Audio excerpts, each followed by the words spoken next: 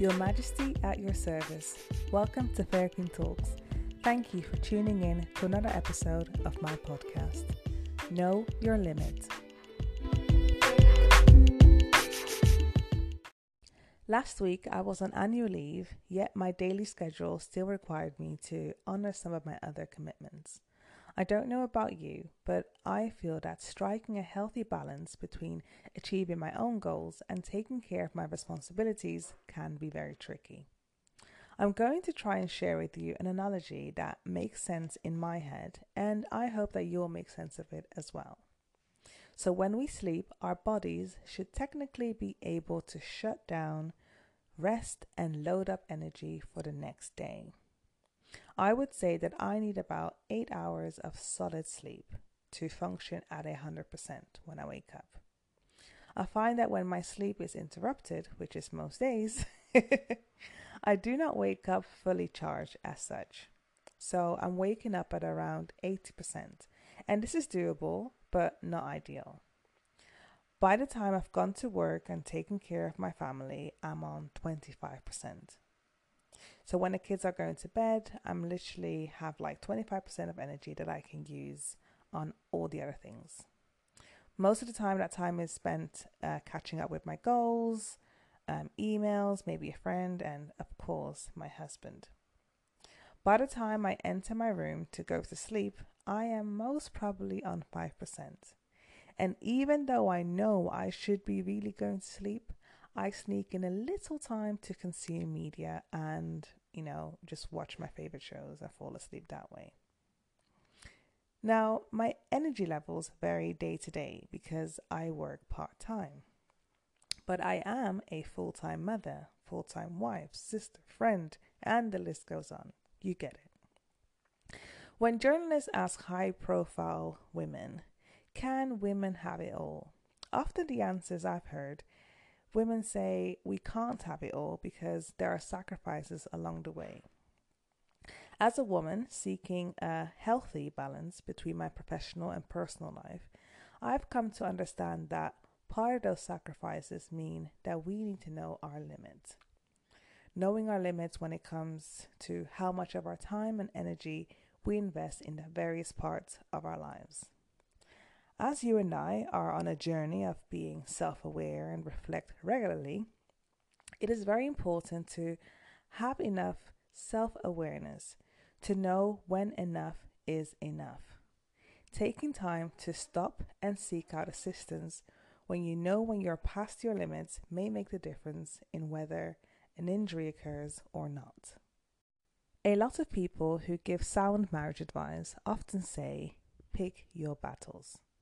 Knowing our limits will give us a better discernment of what we should be bothered by and truly fight for. Knowing your limits is not about not caring for things in either your professional or personal life. It is more about taking care of your energy levels and focus it on things that truly matter. If our bodies only truly charge up when we sleep, we have got to make sure that we maximize the energy we have on things that give us a good return. Whether that be making us feel good, achieving our goals, or create positive memories. As your responsibilities increase in life, you start to realize you don't have enough time to invest in things that you used to be your world when you were younger. I am all for achieving your goals and tapping into your greatness. However, I do not think that you becoming the best version of yourself should be at the expense of yourself and those that count on you. So on this episode, I want to share with you my thoughts on how I've identified some of my limits in different parts of my life, with the hope of you being able to identify your limits and how you can save yourself of unnecessary stress and reserve your energy towards things that matter to you. So here are 5 thoughts on how I identified and overcame my limits. Number 1. Before having kids, I used to nap daily, like nap queen. Having suffered from iron deficiency makes me very tired, and therefore rest is very important to me. I don't nap daily anymore. However, if I'm really struggling, like really struggling with my energy during the daytime, I will take a nap with my girls when they are both asleep. Or I'll ask someone in my tribe to look after them whilst I take a nap, a much needed one. I refuse to suck it up or power through when I really can't manage to stay awake. I would rather ask for help instead of making a bad mistake because I was too tired. Number two, maintaining friendships gets harder and harder as you create your own family and are occupied with getting ahead with your own goals. Whereas previously I dropped my things to be there for my friends, I can no longer do that. I have to consider my family and other commitments like work, etc., before my friends. It's so sad to say that out loud, but the priority list in my life has shifted. I consider myself to be a good friend, but I can't be my old me with my friends. Friends who respect and understand the shift don't get offended when you can't be there in the same capacity. True friends value the time and attention you do give, and ultimately, when you do spend time with them, it's time to catch up and just enjoy your friendship. Number three, being a working parent made me realize that as much as I love my career and I want to make a difference in the world, I think it's more important to make a difference in the world and the life of my children. Working part time gives me the flexibility to grow in my career and also be with my kids. My growth at work may be at a slower pace, but I'm willing to see my career as a marathon rather than a sprint. I have my children for at least 18 years, but my career will be even longer than that. I still have my ambition and I will always seek opportunities to grow. However, I will not grow professionally at the expense of not being there physically for my children to nurture them in their critical years of life. Number four, it is not by force that we become the best versions of ourselves. I have so many great intentions and goals, but a girl has to be realistic and be able to maintain the desired lifestyle that is required to achieve the desired goals.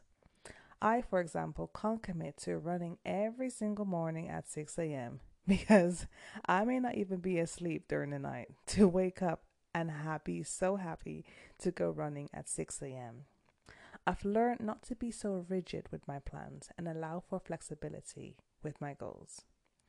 Like the quote says, if we aim for the stars, we will land on the moon. I've learned that it's important to manage your own expectations for yourself and be kind to yourself. So as long as you try to do better each day, that's all that matters. And finally, number five, be aware of overstretching and overcommitting. You can't just say yes to everything and work out the final details later on and how it will fit in your life. It's okay to say, let me think about it and come back to you. Even though I am a fairy queen, I can't magically freeze time to be in two places at once. Especially now when most things have become virtual, multitasking has gone mad. You can be watching a film while responding to emails and all viewing messages. A lot has happened in the world over the past, 20 years with technology rising. But what has happened to paying attention to one thing at a time? Being present in each moment of life is beautiful and you will enjoy each experience. So I encourage you to dedicate your time and energy before you drain yourself. Your energy is so precious, and I hope that you use it on things that help you become a better version of yourself and make a positive impact in the lives of those around you. When you know your limits, you know your opportunities. Limitations aren't all bad. It allows you to set healthy boundaries with others and with yourself. I hope that you will now take the time to review how you can make better use of your time so that your energy is reserved for achieving your goals.